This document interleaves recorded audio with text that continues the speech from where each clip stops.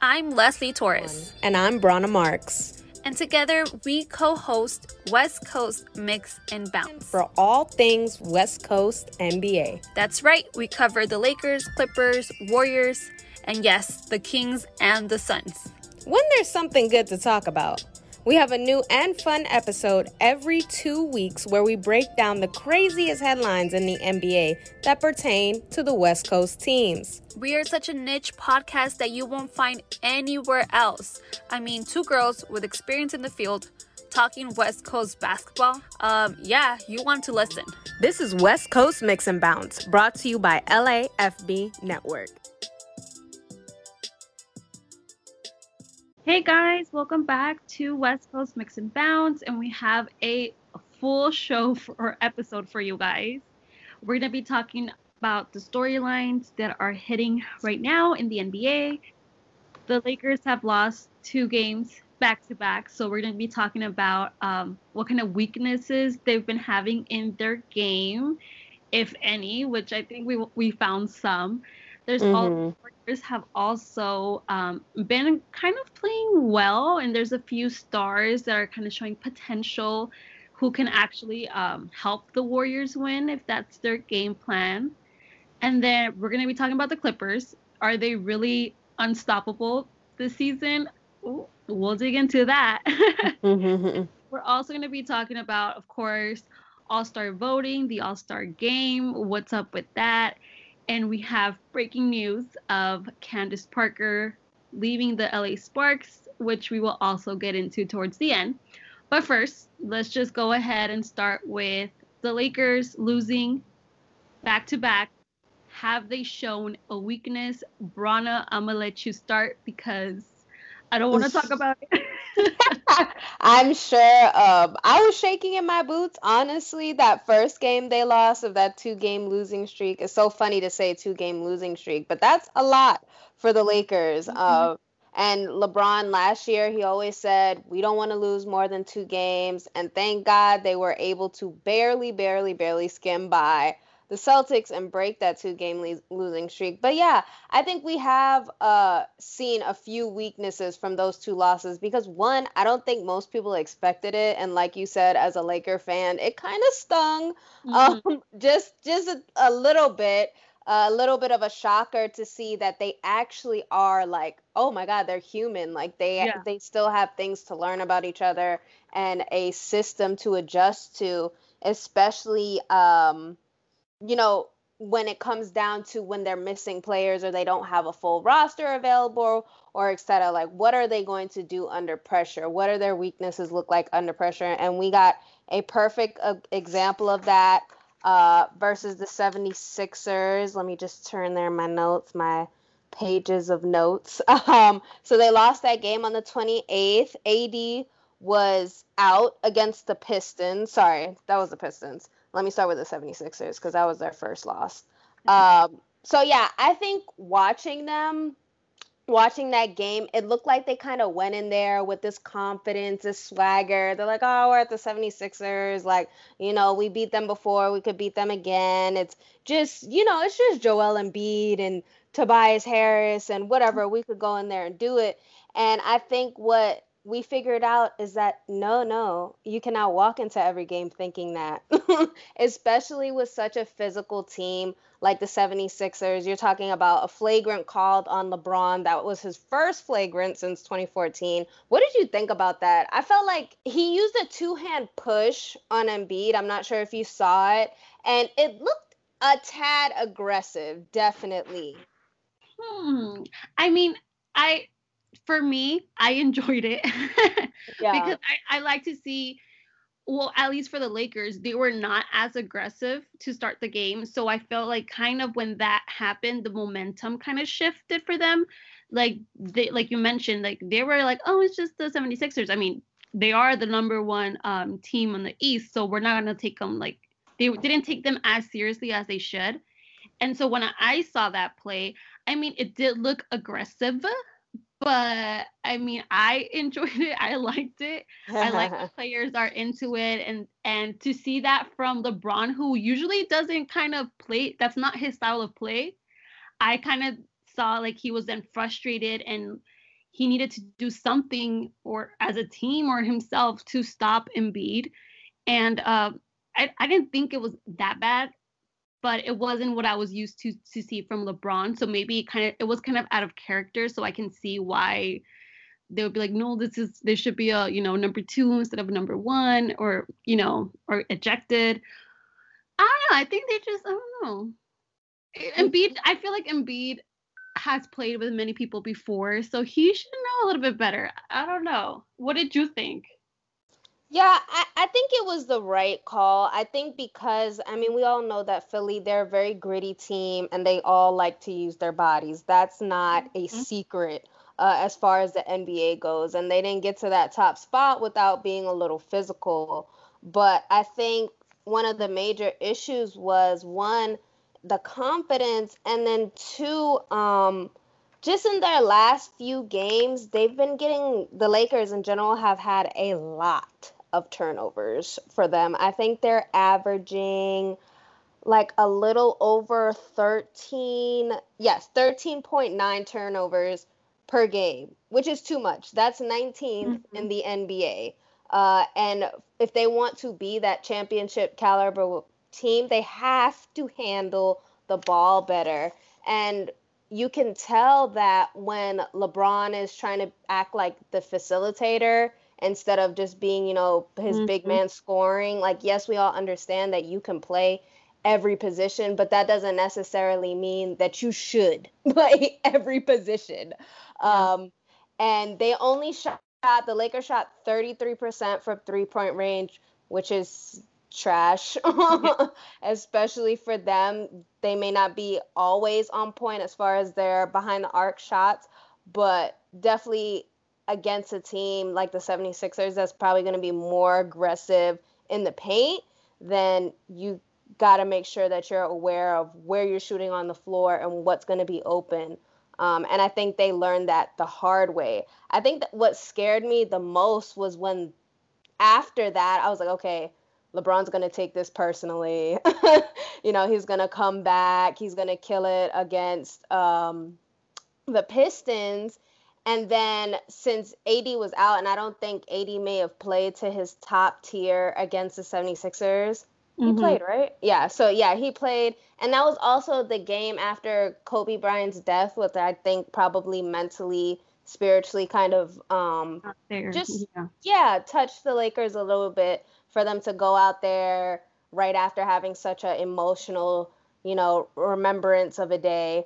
And then go to the Pistons, and it's like, oh, now you're out your top player, AD, and it's like now they have to adjust more. So what were some of the weaknesses you think you saw like the most between those two losses? Yeah, you kind of mentioned it. Offensively, they were poor. Their turnovers were too many. And I feel like they kind of lack aggression, and and not like the whole time, but sometimes they start off these games by being either too cocky or too confident, and they are aggressive too late into the game, and you can't do that, especially when you're playing a team like the 76ers. I'm not talking about the Pistons, obviously. They're on the lower side of the Eastern Conference, but when you're playing like the 76ers, you have to come out strong. You have to come out aggressive. And it was like, and we saw like how they adjusted from the first half to the second half. In the first half, they were letting Joel Embiid like put up a campfire in the paint. Like they were letting him get in there doing whatever he wanted in the first quarter. Embiid got to the line 13 times. And so that to me was shocking, because out of the 26 free throws the 76ers had, 13 came from Embiid by himself. So yeah, they were not doing a great job defending the paint.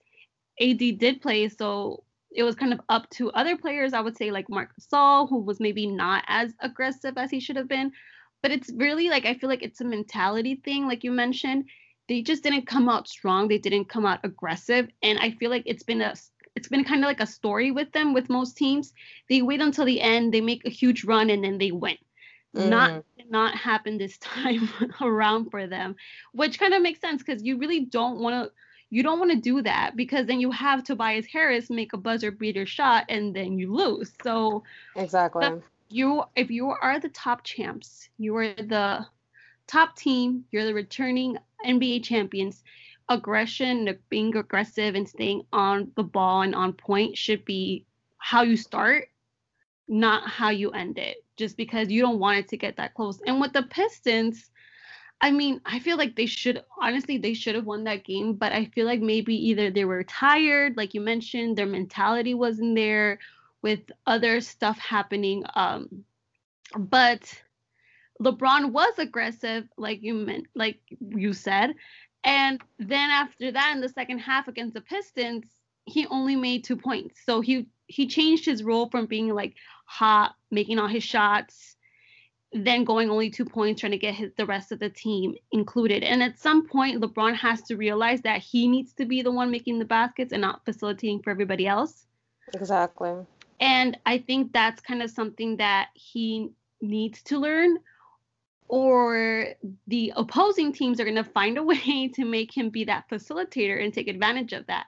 Because if you can stop LeBron, then you're kind of messing with the momentum and rhythm that the Lakers have. So I feel like that's a weakness that they've definitely exposed to us, which I'm not so happy about, but it can be easily fixed. So am I worried as a fan, or as a just as a fan of the sport? I'm not too worried. I feel like LeBron is LeBron, Anthony Davis is Anthony Davis.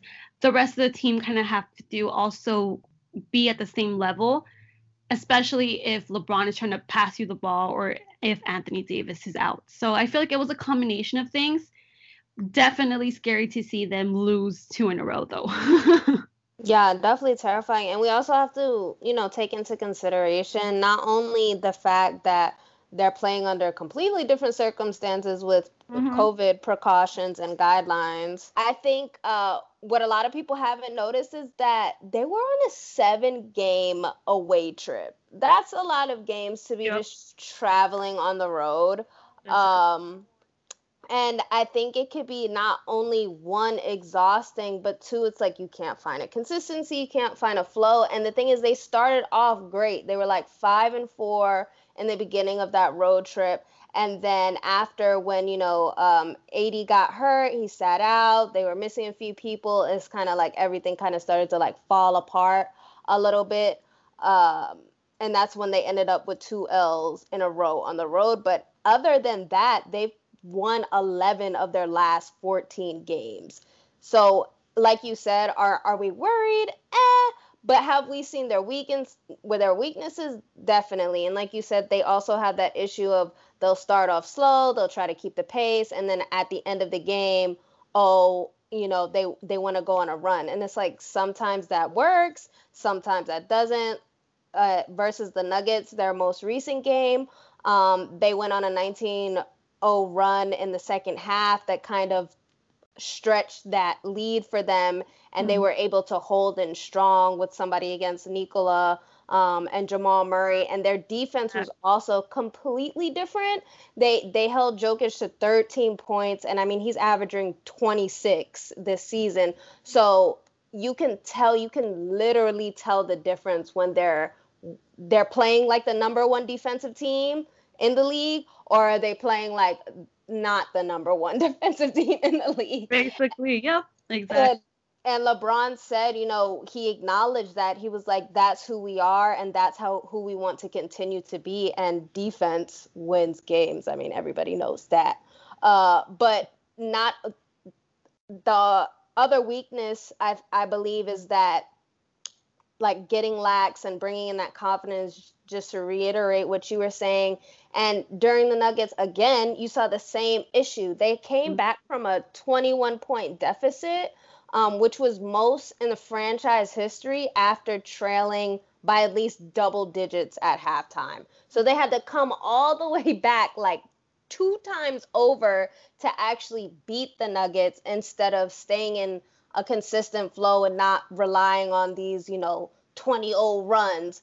And I think that could get exhausting, especially heading into the postseason, when you don't have as many breaks and, you don't have as much downtime to kind of re-up your players. Is that weakness going to trickle off in the playoffs, and we're going to see maybe injury prone AD, maybe injury prone LeBron, Kuz, like, they have to figure out who's going to step up into that facilitating league, because I feel like that's always a major weakness for them, is when they don't really know who to pick as far as to open up the floor. They look a mess and they drop 2 in a row. And the same thing happened against the Celtics when I literally almost had a heart attack. Like the last few seconds of that game, because I was like, please don't drop 3 in a row. Please, please, you're not this kind of team. And the fact that they were able to stop Daniel Theis, who went up not only for a follow-up shot. I'm not sure who shot it first, but he got the offensive rebound, which is like, one, there's a few seconds in the game. Why are you not on top of the ball, like, a fly on rice or something like that, on a piece of garbage? Like, why are you not like there? I feel like they're lacking that what's the word that I'm looking for? Just that like timed reaction. I feel like they have these delayed reactions on the floor, and I'm just like, are you guys awake? Are you sleeping? I think it's just what you said. They're just tired. I feel like now it's catching up to them. And I remember we were talking about this like a few podcast episodes ago.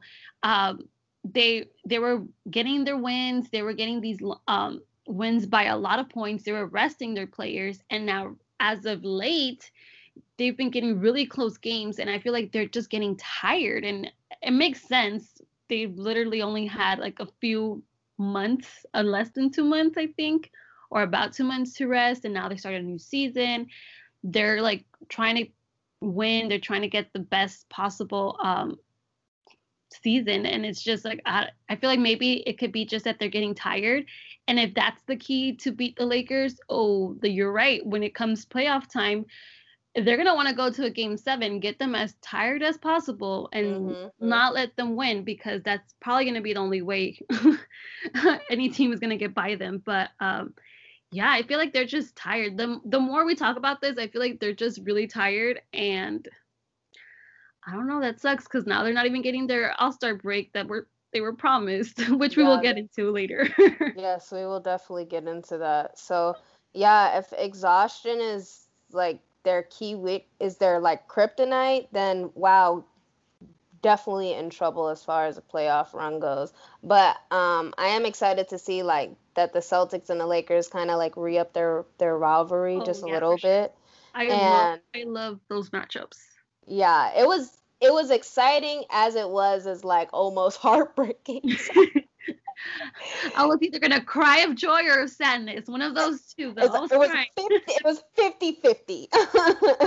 It was 50-50, and it was super close. And that's not also to say that, the Celtics are not a great team. They're definitely a great team, and they're definitely a contender as far as like championship, playoffs, etc.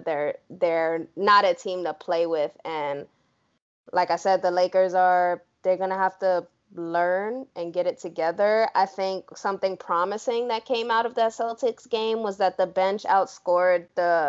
Lakers bench outscored the Celtics bench 35-15. So little things like that are what's going to accelerate that team by winning by 1 or 2 or 3. So yeah, for sure, definitely. And and the Warriors, I think they're also kind of up there for being a little bit more competitive, and their bench players, in like in a way to say it, they have breakout stars who are kind of right now setting a new kind of tone for the Warriors. I feel like has definitely been some change, some momentum. The Warriors are currently 8th in the West, so they're tied with the Spurs right now, and that means they qualify for the play, because this is a completely different season. So there's a play-in tournament this season. So they technically qualify right now. And I feel like there's been some players who have broken out. One of them has to be Kelly Oubre Jr. I think he's just had one of his best games, I think, ever in his career. Yeah. He had 40 points, 8 rebounds, and 2 assists against the Mavericks last night, this Thursday. And they beat the Mavs 147-116. So it was definitely a great game, a great momentum for Oubre Jr., who I think has the potential to be that breakout player for the Warriors. It's just that he's kind of been inconsistent. And in a way, I feel like it's kind of understandable. He's been moved around a lot in the last season. There's been trade rumors regarding him, if not every other week. So I feel like it's kind of hard for him to kind of set a tone for himself. But I feel like that game has been a kind of like a reset for him. He's found some kind of motivation, or maybe he's finally getting into the rhythm with the way that the Warriors play. But if it's a big if, but if the Warriors make the playoffs and they still have Kelly Oubre Jr., I think he's going to be one of those players that stand out, especially when they go to their like small ball lineup, which I think they just did against the Mavs because they were without a center. So I feel like when they kind of play like that in that kind of style, they have the potential to have more breakout stars. I have Kelly Oubre Jr. Who do you think is another like potential star for the Warriors? Yeah, I would say James Wiseman is definitely my number one breakout. I mean, he came into this season still a rookie, starting lineup. You know, he's averaging about 53% from field goal range. And sadly, the team decided to take him out of the starting lineup and replace him with Kevin Looney, who actually ended up getting hurt. And then, like you said, they're kind of focusing on the small ball issue. But Wiseman, I think it's good for his development to not be like, yeah, you're going to be our starting man every time, you know. Oh, yeah, for sure. He has to understand that he has to learn from vets like Kevin. Now, Kevin looks like a completely different player than Wiseman, and I think that his dynamic works a little better with what Kerr and, you know, Curry and other players in the lineup kind of focus on. And we've always known that the Warriors, they're a shooting team. They like to shoot the three ball. You know, Curry is almost leading the NBA in 3 points made. He's number 2 right now, and he's averaging 28.2 points per game. And he leads that energy. He leads that focus that we're a guard-led team. You know, we want to shoot the ball. And Wiseman is not that kind of player yet. But I think if they do kind of keep him on this in and out as far as the starting lineup or introducing him later in the game, that he will adjust and figure out what that role looks like to him in a different way, because he's used to playing that average tall man, points in the paint.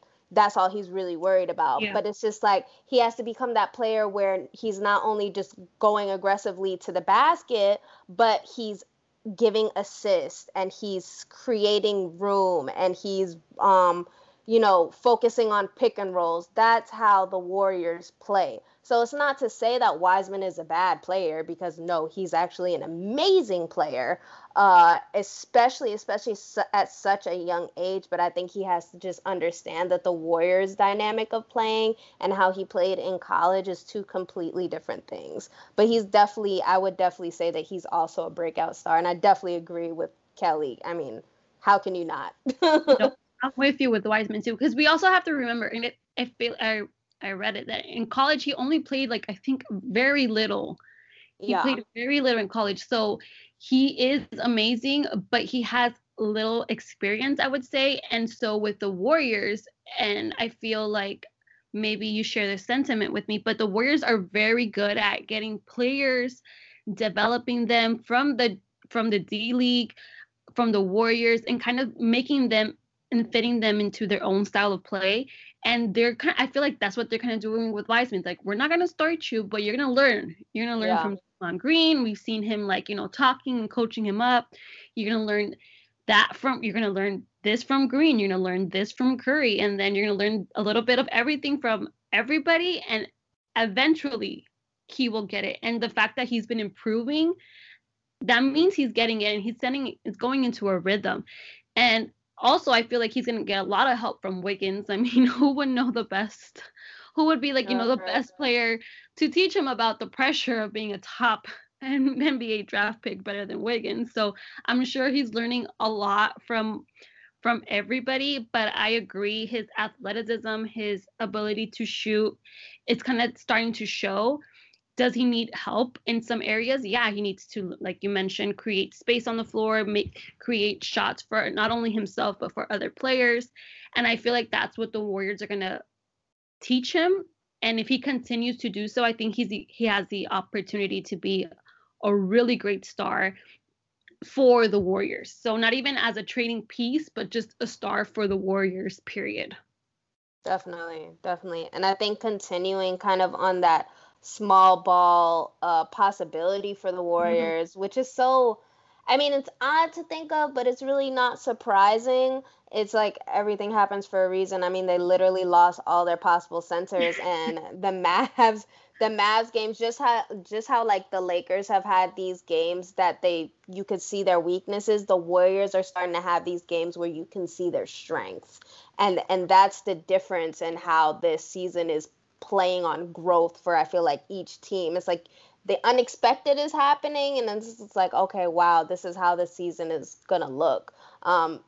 Considering the fact that we didn't really get to see a preseason, they didn't get to really go to training camp, so it's like everybody's learning on the fly, and teams look so much more different. And I was having this conversation on Clubhouse. I'm not sure if you're on Clubhouse, but I was listening to this conversation about how Is that a club? No, yes, I was turning up. We're going. No, so Clubhouse is this like listening app. It's like people just hold discussions and you kind of just sit around and listen. It's like a formal Zoom or something like that. But if anybody has Clubhouse, feel free to follow me, guys. I just be in here, creeping on. Are we being promoted by Clubhouse? Damn, I need to look it up. I know, right? Give us a sponsorship. But yeah, no, the Warriors. So their small ball lineup, I think two other players, like you said, coming off of the bench, not necessarily in the starting lineup, are Juan. If I butcher these names, I'm so sorry. Juan Toscano Anderson. Perfect. And look at me. Kent Bazemore have been the two most talked about players within the last like couple games, just recently. I was like, wait, who? Like, I really had to like look into these guys. I was like, okay, they're coming off the bench. And we said this last year, that the Warriors, they picked up a lot of these guys who were probably no names and just kept them around, and we're like, we're gonna develop you and you're gonna figure it out. And look at them figuring it out. Potential, yep. Toscano Anderson, he had 14 points versus the Mavs. He shot 6 of 8, 2 of 4 from 3-point, and he was team high plus 26. So, and it seems the more minutes he gets, the more points he gets. So in the last few games where he played over 25 plus minutes, he was able to average 16 points, 5 rebounds, and 3 assists. And these are guys, nobody was paying attention to before the fact that the Warriors lost like 30% of their lineup. So now that these guys are getting this opportunity to come to the floor, it's like, wow, the Warriors really do have depth. It's not just, Curry and Dre and Wiggins. There's other players that come in second, third string that have the possibility to make a difference on the floor. And, even in Warrior losses, we're seeing these guys step up. It's not just Curry. They're learning from Curry, of course, but it's a difference between learning and actually like exemplifying that example. That makes sense. Yeah. I mean, and it's funny because unless you don't cover the Warriors, I'm pretty sure you don't know who these other players are. And it's like, and then you see them and you're like, oh, wait, well, he's actually pretty good, or he's actually making shots, or yeah, his defense is on point. And then it kind of shows you like the Warriors have been working, like they're working when nobody's watching. And you have these players just come out, and then for us, they become like these breakout stars that we see But for them, it's just like, oh, we've been having these players like on lock. We just, getting them ready for this exact moment. So the Warriors definitely coming out with players that should be on our radar. Exactly. Exactly. And the fact that a lot of these players, just alone in the Mavs, every single player on the Warriors was in the plus category. So that just tells you that their development is developing. Like we're moving forward. They're not looking as sad and just dilapidated as they were before that. They're A not little less. like at the beginning of the season when the whole injury and everything happened, like everybody, I feel like even myself, I was like, oh my god, that sucks, like poor Warriors. Now it's just like Right. I shouldn't have felt sorry for them. No, none of us. I mean, none of us should ever count out the Warriors, especially when they have at least one of their team leaders in the lineup. So hopefully Curry, fingers crossed, knock on wood, all that good stuff. As long as he stays healthy and they kind of have that pinpoint for their team, I feel like they'll be able to grow and kind of move up the ranking. Now, like you said, are we thinking like championship Warriors? But we're talking better than last year, and that's better than nothing. That's an improvement, right? Yeah, exactly. I think there's another team that is improving as well. Should we talk about them? Yes, we should. The Clippers. Are they really unstoppable? They're currently tied for second in the West with the Lakers. They went on a 7-game winning streak, have currently won 4 out of their 5 last games. The only one that they lost was against the Nets, and that was a very close one. So, what are we thinking? Like, this is the season for them. They're finally going to be playoff championship run. Like, are they winning it this year?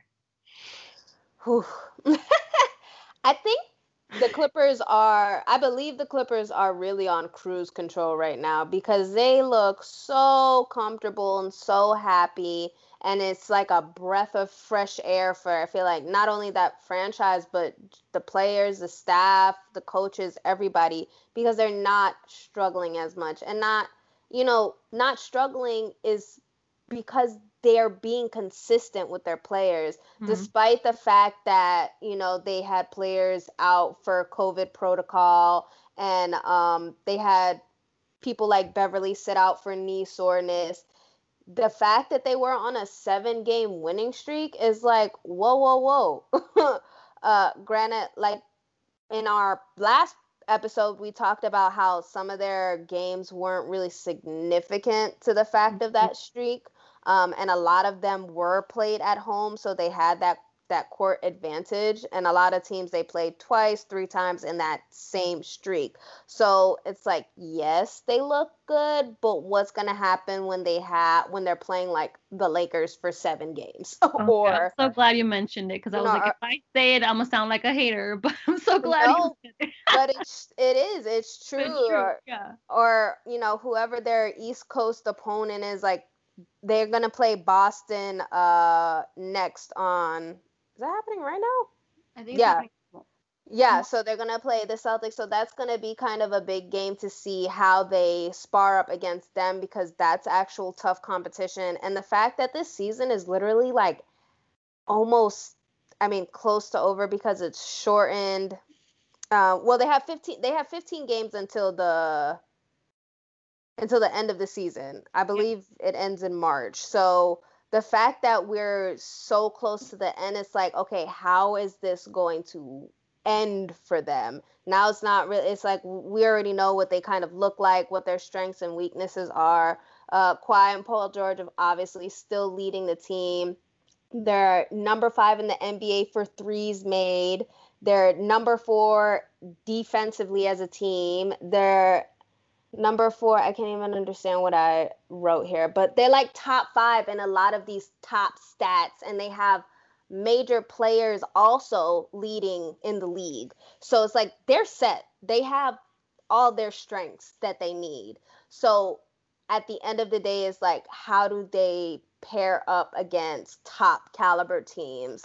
And like you said, against the Nets, they definitely didn't look better than the Nets. The Nets outscored them, they outplayed them, and they showed them from the beginning that, y'all are not the only team trying to be the only team.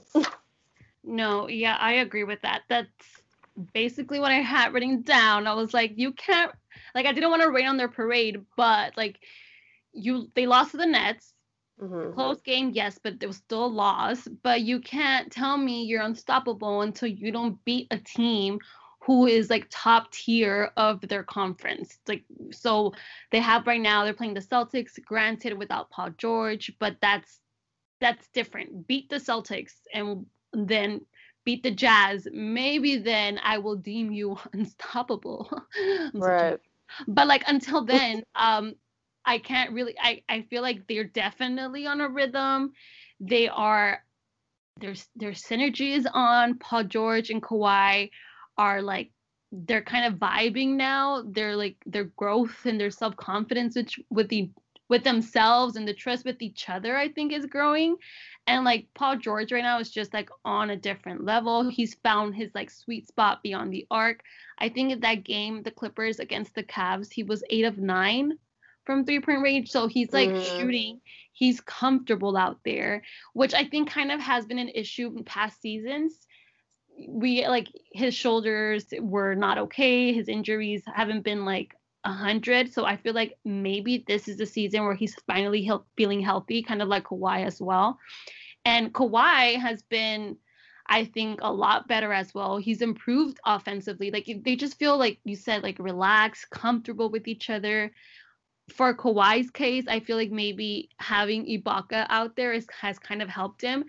Because I really haven't watched Clippers games, but the games that I have watched, Kawhi just has, I don't know, like this, I don't know, like maybe Ibaka's his good luck charm, but when they're out there together, he just kind of feels comfortable and confident in his teammates. And I think like, you would think that having Paul George out there will kind of make him comfortable, but it's that Ibaka-Leonard chemistry that I think brings out the best in Kawhi. And I enjoy, next time you watch a Clippers game, like watch, but Leonard like loves, I feel like he secretly loves when Ibaka kind of sets him up on a pick and roll, because he's like, he's either, if he's double teamed, he's going to end up going to the basket. If not, he has the confidence in his teammate to push it back and be like, oh, well, I'll just give it to Serge and he's going to bank the shot, like no problem. So I feel like I kind of noticed that, and it just brings a different dynamic to the Clippers as a whole, because then if you have Kawhi happy, you have Paul George shooting exceptionally well, it just flows to the rest of the team. And you can see that progress is being made also with their bench players, which is different for them. And I feel like maybe this could be their year if they keep it together. Could be. I don't want it to be, but it could be. Could be. Yeah, but I mean, this is as perfect as a situation that you can get with the team. This is as close as it's going to get. But let's talk next episode. If they beat the Celtics, what happens with the Jazz? We'll see, because I might as well take everything I said. I'll take it back. I will. I don't mind being wrong in this case. I will take it back. We have no problem on this podcast poking fun and laughing at the Clippers. So don't even feel bad. We're going to give them their little praise now because they've earned it so far, but we will quickly snatch that necklace right back. So don't play with us. Yeah. We should rename the podcast. I'm just kidding. Where we hate the Clippers and we love the Lakers. No. But I think just a quick correction. I think in March ends the first half of the season, because the second half of the season, the schedule hasn't been released yet that I know of. Okay. So I feel like after All-Star week or that All-Star game is when the second half of the season starts, and then playoff starts in May. I think that's how it goes. Don't quote me, just because it's a whole different season. I know it's shortened by 10 games. Okay. That's why I was looking at this and I was like, March, yeah. In March? I was like, no, because same thing. Because I was like, why is LeBron so mad? Oh, I will be mad too, which No, we're gonna get into. but though, because But I completely forgot that All Star Weekend is moved to March instead of it's usually like around Valentine's yeah, Day. So that's why I yeah, was thinking, wait, what? But same happened to me. thank you for catching that. No, but just in case like anybody's listening and they feel like what the game, no, the season still continues. We still have All-Star the game. We're gonna talk about All-Star voting. Are you ready to get into the controversy that is All-Star game? Yes, I'm completely ready. All right, let's go. So then the first rounds of All-Star voting came in. Kevin Durant is leading overall, and I feel like much deserved. He deserves to be the leading vote. He has come back from a scary injury, with his Achilles, and it's an injury that honestly should not be taken lightly. And I've seen like players don't usually come back to their same potential. He missed all of last season, so he's playing now like he didn't even miss a minute at all. He's absolutely killing it with the Nets. And he has no business to be going that hard. Like, you have Kyrie and Harden on your team. Why? Why are you trying to do this to us? But I mean, regardless, he's leading the votes, which I feel like should definitely be his spot. But fun fact, LeBron James has been the one who has led in votes for the past 5 seasons, which equals to the last 7 years. So if KD were to keep going at this rate and beat LeBron, would it mean you think that there's like a new guy, like the new it guy in the NBA called Kevin Durant? I don't know. I think Kevin Durant's burner account would probably like go into flames if that actually happened. But KD's been not chasing, but I feel like he has been chasing a little bit of LeBron's legacy throughout his career. He went to the Warriors to beat LeBron, and he was, always competing against him in the Western Conference, and it was always like whatever team LeBron was on, he lost and he couldn't get forward. So I think that KD has always been an amazing player. His injuries definitely caused him a setback, but do I believe that he should be first leading All-Star voting? Yes, definitely. Like you said, he came back from one of the worst injuries that you could possibly return from and is doing better than all of his previous seasons. So the fact that not only one, that he was able to come back from that injury, period, two, he was able to come back even better than he has been. And honestly, it's been a very little dramatically led season for KD, which I feel like is surprising because I feel like he's always like opening his mouth and getting himself in girl, trouble. have you been on Twitter for Oh no, he's, I like, missed opening it. up Oh God. opening up right now because Uh, in case you're listening, he was out. he was declared out for the Nets game that they had tonight, and then he was declared in, and then they told him like no, you need to get out. So right now he's like using those Twitter fingers. Ooh. oh gosh. See, I spoke too soon. I've been trying to keep away from Twitter today.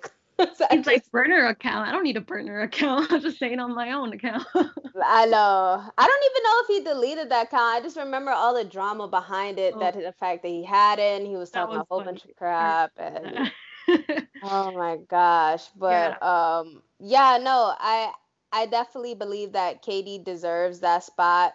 Now, from what I understand, LeBron is also getting some fire, some heat on the whole MVP discussion, and I feel like this All-Star possible game, because right now they haven't even kind of solidified what's going to happen. They said at minimum, I believe they're going to do just the All-Star game one day at Atlanta, but now they're talking about like a 3-point contest and something else. So it really just depends, I feel like, what they solidify. Now, LeBron already said that he does not care to be a part of All-Star game at this point.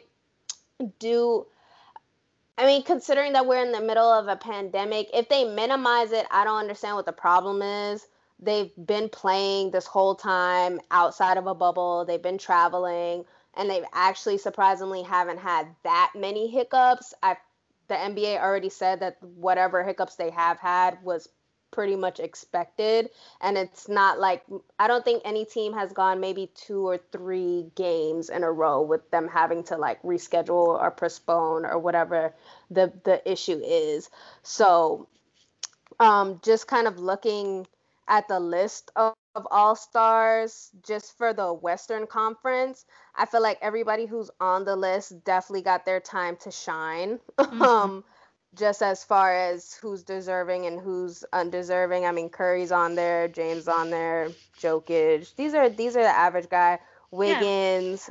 And these are the guys that you expect to be on the list. What popped out as me is that there's no rookies on the list this year, but considering that we had like a last minute NBA draft and that half of these guys are either not playing or not averaging that many minutes to even get a Mm-hmm. vote is not all that surprising. It's a little like upsetting because oh, you want to see a rookie get in there and do his little thing or whatever.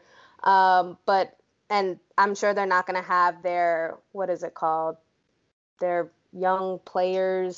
Stars game. Mm-hmm. Yes, there it is, Rising Stars, because my brain. uh, but yeah, I think I'm okay with a minimalist All-Star weekend. One, they're gonna get the break. Two, I think it is a little nerve-wracking that they're allowing players to travel to like Hawaii, Puerto Rico, and something else like during that weekend, so they can go and be free and, I don't know, seek the fruits of their labor, or whatever they want to do, blow off steam. So I'm hoping that does not affect the return to the actual season, as far as who's going to have to quarantine, is there going to be more COVID issues, et cetera, et cetera. So the NBA needs to be careful. They can't just be like, oh yeah, go be free, and then it's like come back and it's like, oh, we gotta cancel like 15 games because y'all don't know how to act. For sure. No, honestly, I mean, I'm I'm mad. I don't want to. I'm mad. I'm with LeBron. Like, oh, I'm with LeBron. He's like, so I was with you. I was like, well, what's the problem? Like, I don't see the problem with this. And then according to LeBron, he said that before the season started, that they were promised or they were told they were not going to have an All-Star game. So they would have a nice break, those 5 days, whatever it was, that was All-Star weekend, like that would be considered a break. So I'm upset for him because, like, I don't know about you, but if I'm looking forward to something, especially it's like time, like off time, so I can maybe drink some wine, eat some cheese, do some self-care, I'm gonna be mad when they tell me like, no, something you were looking forward to is not gonna happen anymore. But I don't know if that's just Mhm. me. But like I feel LeBron's kind of pain. And then yeah, we're still dealing with a pandemic. But I mean, with that, I mean, they're kind of already playing, so they're already being exposed, and the NBA has done a well enough job to keep the environment safe for its players and all that staff there. So I'm not really sure the pandemic is the issue, but I will say that, like, yeah, how are you gonna have, like, let's say for example, how are you gonna have LeBron play in that All-Star game, like mess up his kind of like 5 days off, and then you're gonna have other players who are not, in that caliber, and then they're gonna be Mhm. going off to Hawaii and Puerto Rico to go on vacation maybe, or take some time off. Like I would be mad too. But I guess that just comes with the territory of being like one of the best players ever, maybe. But I don't Yep. know. No. Yeah, I'm with LeBron on this one. Like I would hate to be looking forward to something, especially like a vacation, and then get Yeah. it No. taken away from you and telling you have to kind of show up to work. I mean, it's understandable because it's work. I feel like, Right. especially in the kind of industry we're in, we work a lot. We don't work like the same 9 to 5, but I would still be mad that I was told like, oh, it's not gonna happen, and then it's gonna happen. As a fan, though, I want to see that game. Like you Yeah. said, if I'm gonna see a chance to see LeBron and go against KD possibly, and you have all these and you're having like MVP caliber seasons, yeah, I'm excited. I want to watch that. Yeah. So I mean, I understand his frustration. Am I still gonna watch if it happens? Yup. I mean, Yup. even our Kings leading, actually, I don't know if he's the leading scorer for the Kings right now, but De'Aaron Fox was, he came out and he said that's stupid that they're trying to have the All-Star game, and everybody's gonna have their frustrations and their opinions, but at the end of the day, I don't think they're allowed to be like, no, I'm not playing. I'm not sure if that's a thing, if they could just opt out if they're already like voted into the lineup. Well, I think Now, LeBron said he's gonna play. He's like, what did he say? He quoted there. He's like, I'll be there if I'm selected, but I'll be there physically, not mentally.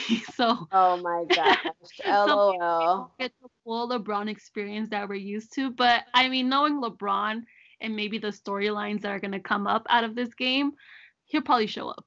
Yeah, I mean, they're all gonna be drama kings in their own way. But at the end of the day, they're gonna show up, they're gonna get paid, they're gonna have their little fun, and then they go back home. Yep. So it is what it is at this point. And I think the NBA is honestly doing their best to just uphold their traditional standards. That's true. That's true. I can agree with that.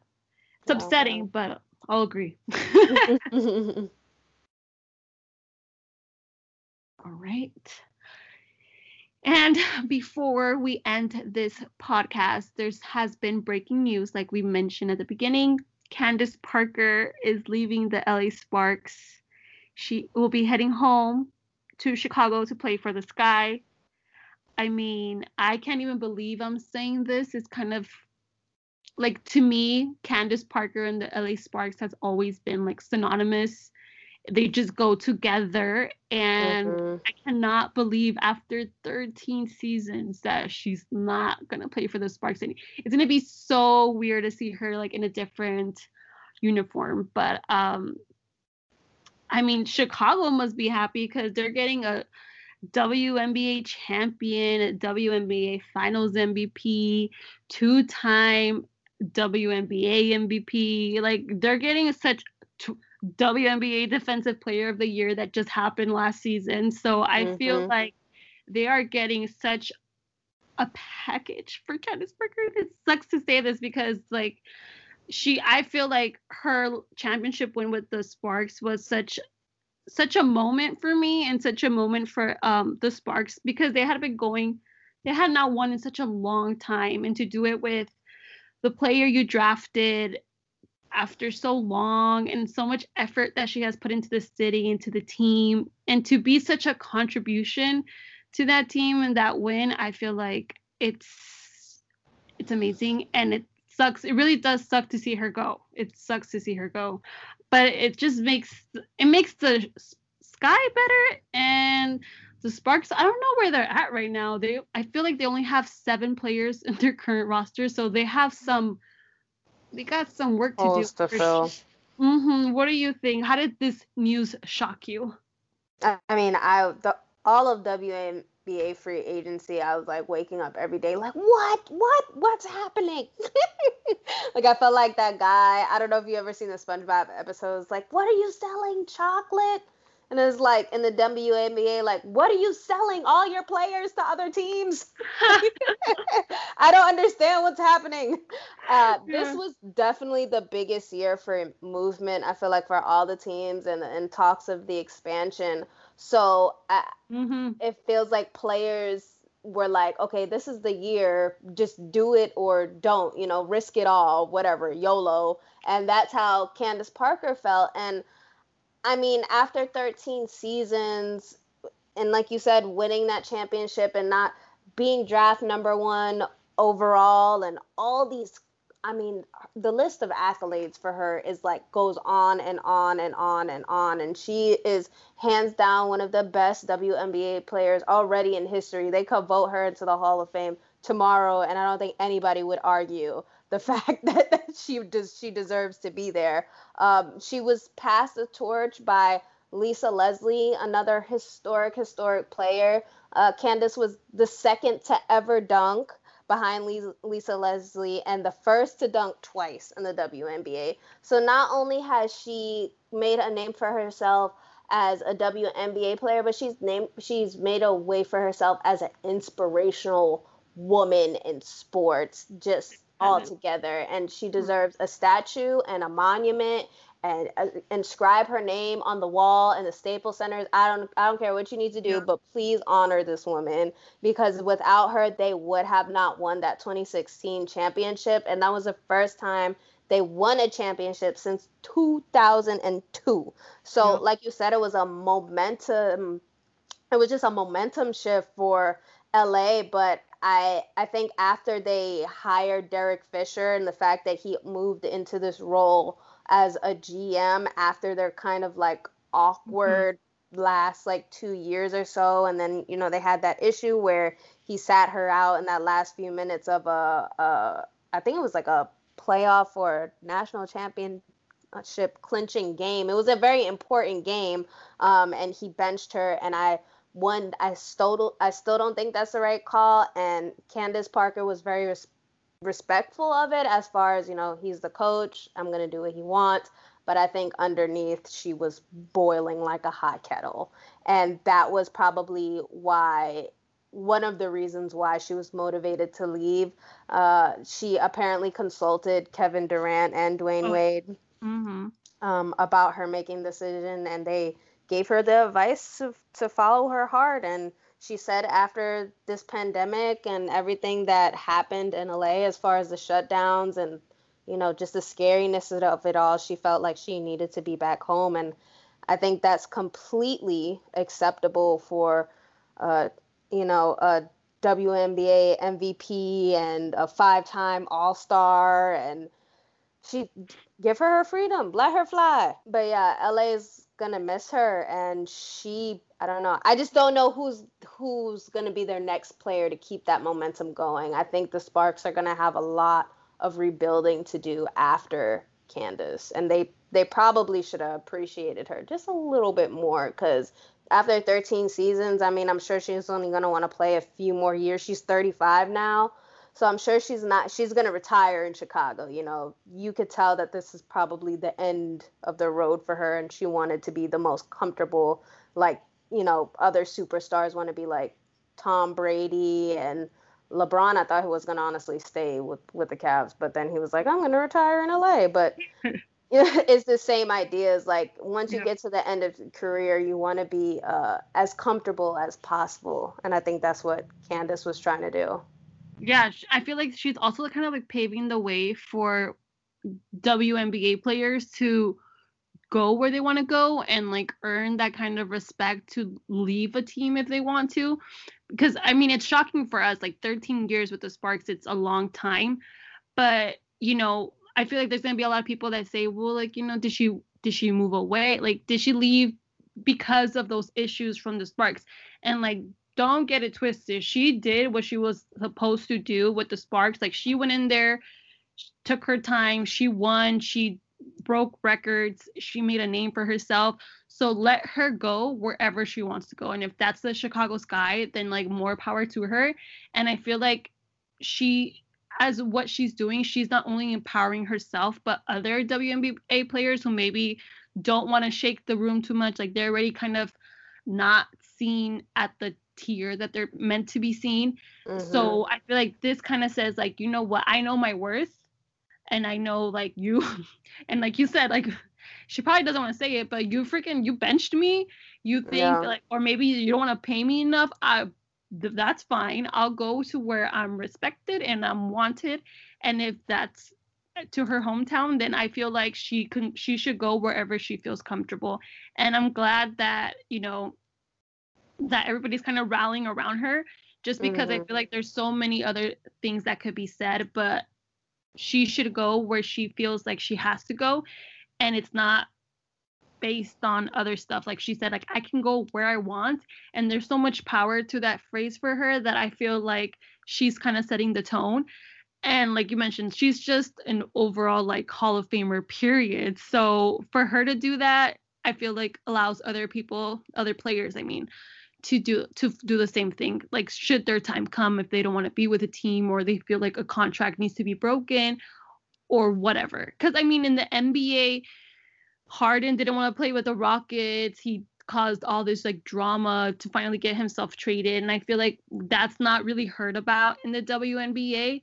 And maybe it's because they don't really want to rock the boat so much. But with Parker doing this, I feel like she's like, I'm gonna rock the boat, turn it around, and let's see what happens. Like I'm gonna do me, and I feel like she deserves it after bringing a championship to LA. She deserves to do whatever she wants to do. I mean, I'm sad to, as an LA native, Sparks have kind of been the team around here, and it sucks to see her go.